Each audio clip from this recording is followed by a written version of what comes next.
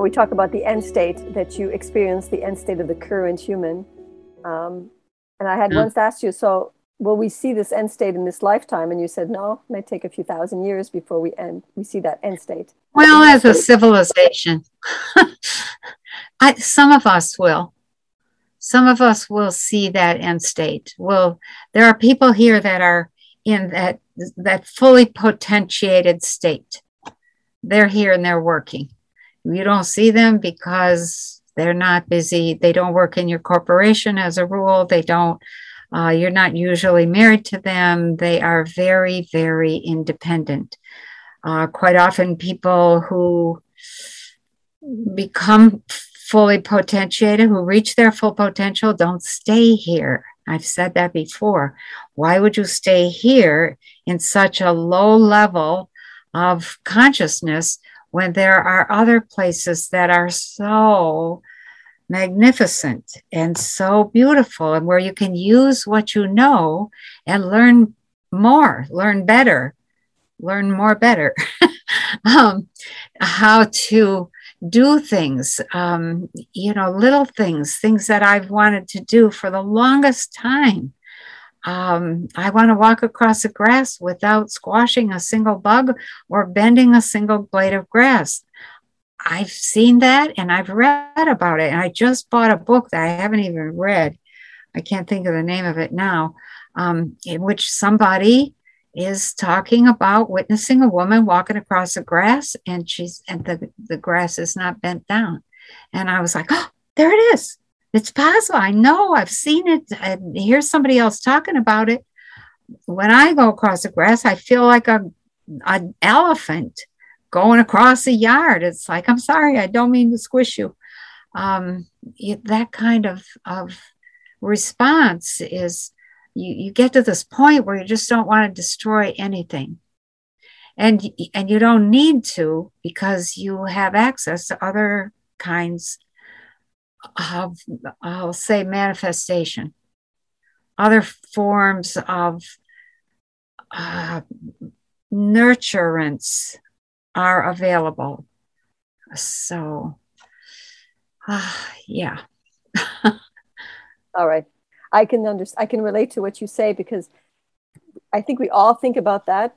Many people think about that, but I think that you just don't know what to do with that. It's kind of like, well, you could say, "Hey, I'm coming," well, but it's not. When you're a kid, and you're trying to understand the world, and you're like, so why do we need to eat things? Why do we need to destroy things? Maybe the grass doesn't want me to walk on it. So, and it becomes very, if you don't have answers, it becomes very confusing. Right. Anyways, for me, it was very confusing. So. And I think the thing is, you have to be humble when you come here, and you have to be willing to stay until your work is done. And just know that this is not the end. Holy cow. This is barely the beginning. And a lot of people are here right now because they know deep inside themselves that this is part of their work of how do you rescue a civilization? How do you make a leap in your own consciousness and enjoy that with other people, share that with other people. People are here by the millions holding this consciousness of, we know what's right. We know what's true. We know what the lies are. We know what the propaganda is. We know what the BS is. We see what a few people are trying to pull off. It's not going to happen. Can you describe humble? What do you mean by humble? Or we're humble enough? What do you mean by that?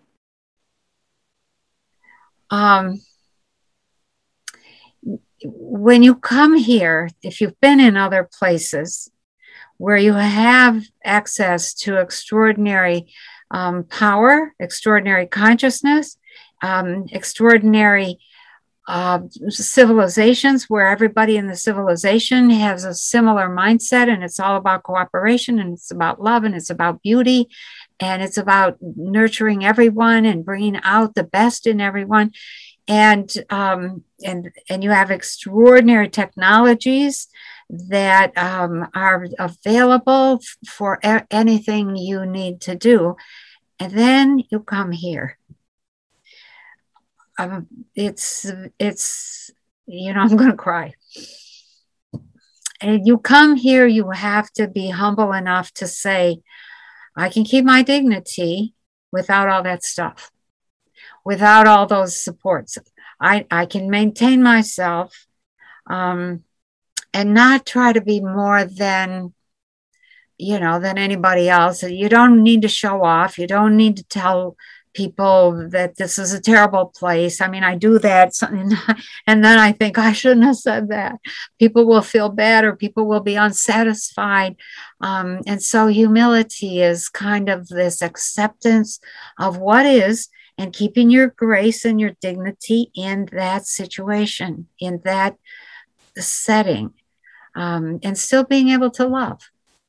And holding this, especially when you come into a civilization like we are right now, where it's like, oh my gosh, they're going to make a step, they're going to take a step, and there's this excitement about that, and there's assumptions, and there's expectations. I'm always telling people, now don't be making any assumptions, and don't be having any expectations, or you won't see what you need to see. You're only going to see what you expect, and you're not going to see what's happening over here. But when you come here to this place and you see how close the step is, it's like, yeah.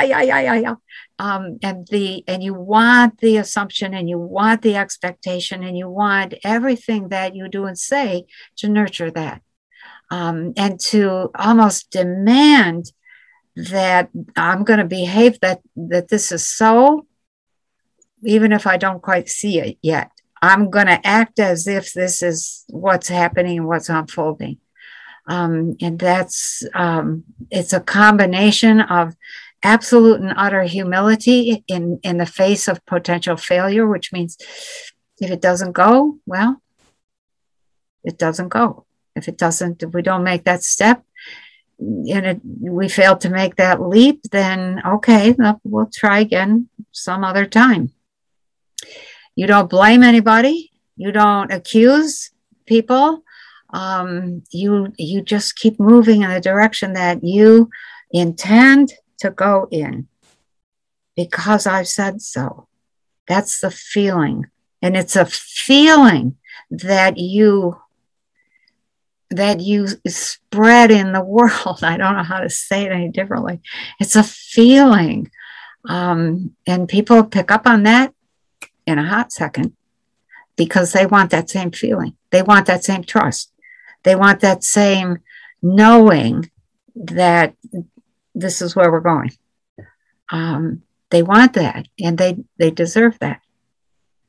So humility is this, it's not getting beaten down.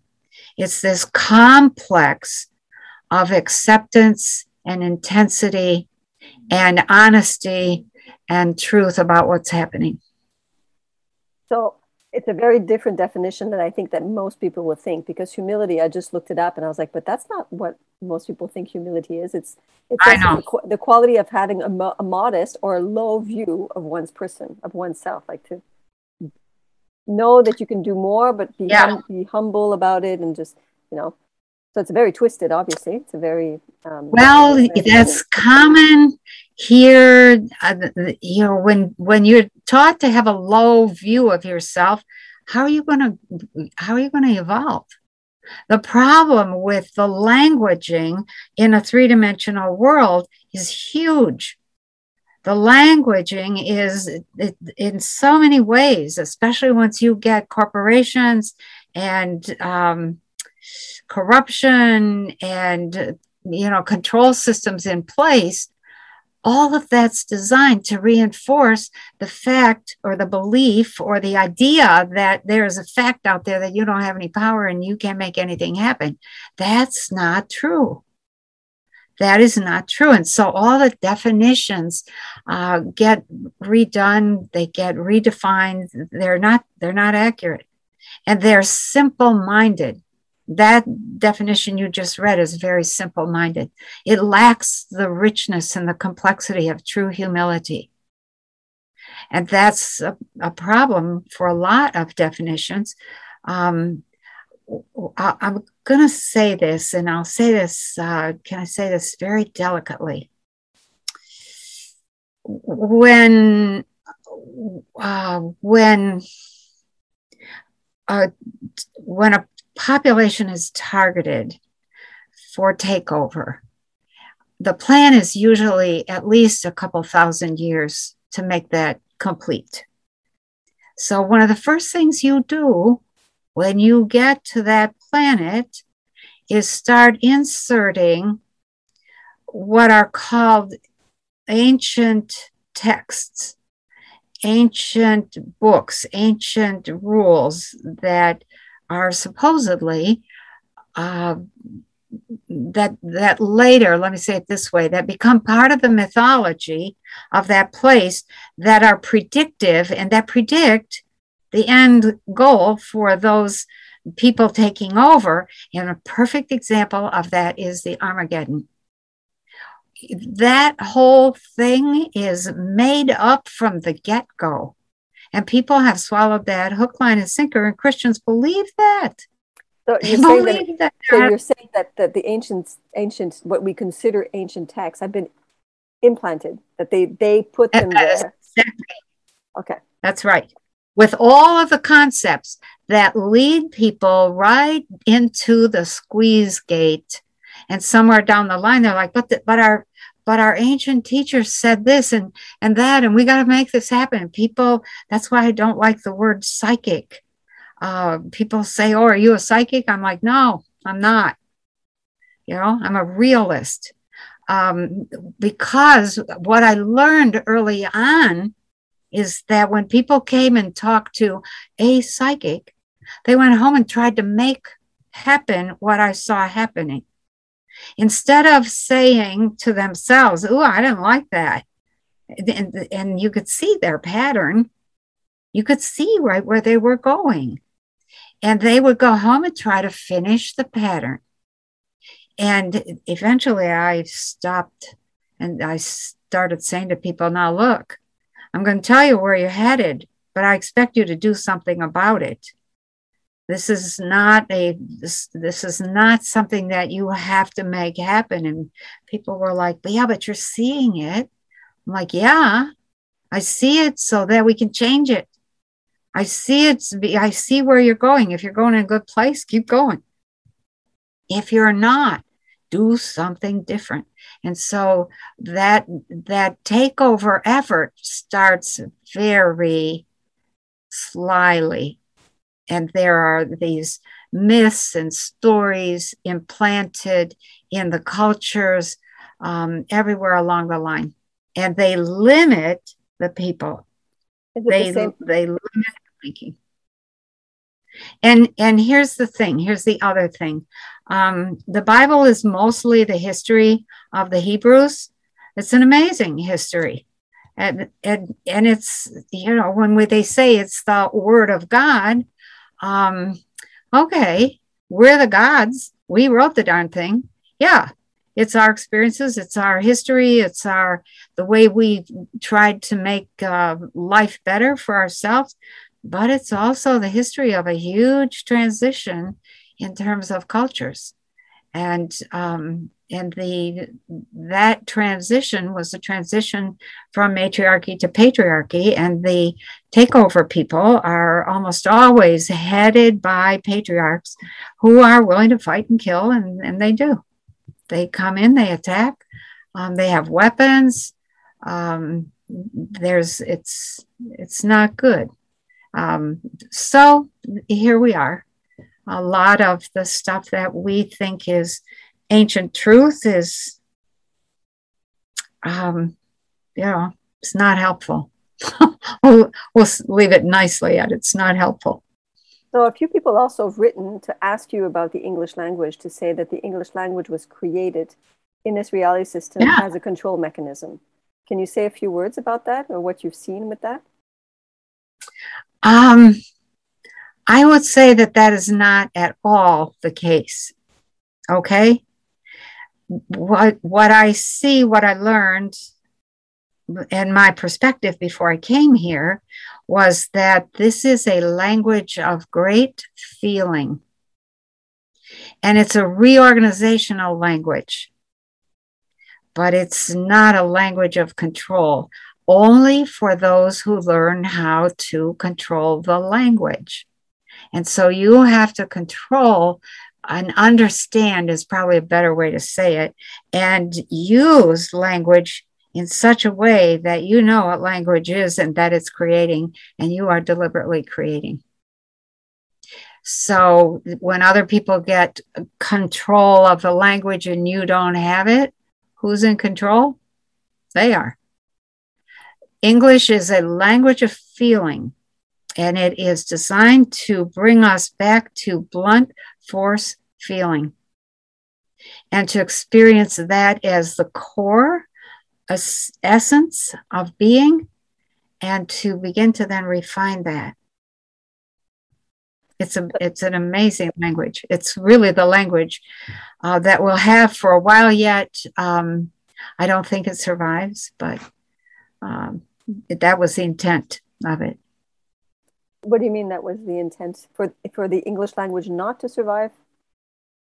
No, the intent was for it to survive, but I don't know that it does. We still have it for, I'm going to say, maybe a couple hundred years. It will modify over time, but from a positive perspective, because we'll move through the chaos that is coming, or because it'll just collapse and then that's undetermined yet. We have not made those kinds of decisions. Nothing is set in stone. We're creating as we go along. How do we create? By the responses we make to the crap that other people do. To all the things that other people do, we craft a response, or we have a feeling response. That is what shapes the reality. When nobody stands up and says, oh, wait a minute here, let's talk about this for a minute, let's think about this for a minute, then you end up in a situation where people just react, and then somebody reacts to the reaction, and then somebody else reacts to those reactions, and the whole thing blows up. We have to be careful. We're in a rough period right now, but the really rough period is about 200 years down the road. So maybe 2,300 years down the road. Maybe we can get past it all together. But the chaos is man-made. It's not catastrophe. But it's man-made. Okay. We come here to be able to cooperate enough to learn to move into the greater universe. We're not past the dangers of a group of people living on the surface of a planet, and we're not really, we're ignorant about how things go, how things unfold on planets and between planets and suns and between solar systems and plasma belts and everything else that's going on out there. We are subject to all of that, and we're just, marching forward 90 miles an hour, not looking where we're going, not looking at what's coming. So it's, we'll see. We're going to need help. We are definitely going to need help.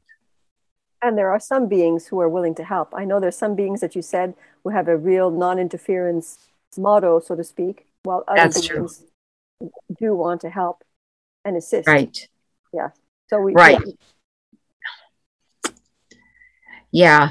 I've dealt with both, mostly with ones who have a policy of non-interference, and their attitude, frankly, was exactly what I wrote in Volume 2. Such a destructive civilization should be allowed to collapse. And, my attitude was, hell too. We need your help more than ever now because we're starting so late. But better late than never. we have some serious things that we are going to have to face, not only in terms of our civilization, Western finance, government, ideas about governance, everything about healing, about education, about nature. And that doesn't even begin to address what's going on between us and the sun and us and other planets. We have to wake up here soon. So we have some challenges. The English language is spreading around the planet. It may succeed in changing the entire planet, but man, do we have a long way to go. And you can't hardly say anything without frightening people. And people they're up to here with fear. They're like getting belligerent now. And it's like, okay, let's deal with one problem at a time, one thing at a time. Right now, what's in our face is that we have this corruption that has taken over our entire civilization in the West, our entire planetary groupings. We have a whole bunch of hybrids here now. Okay, we need one another.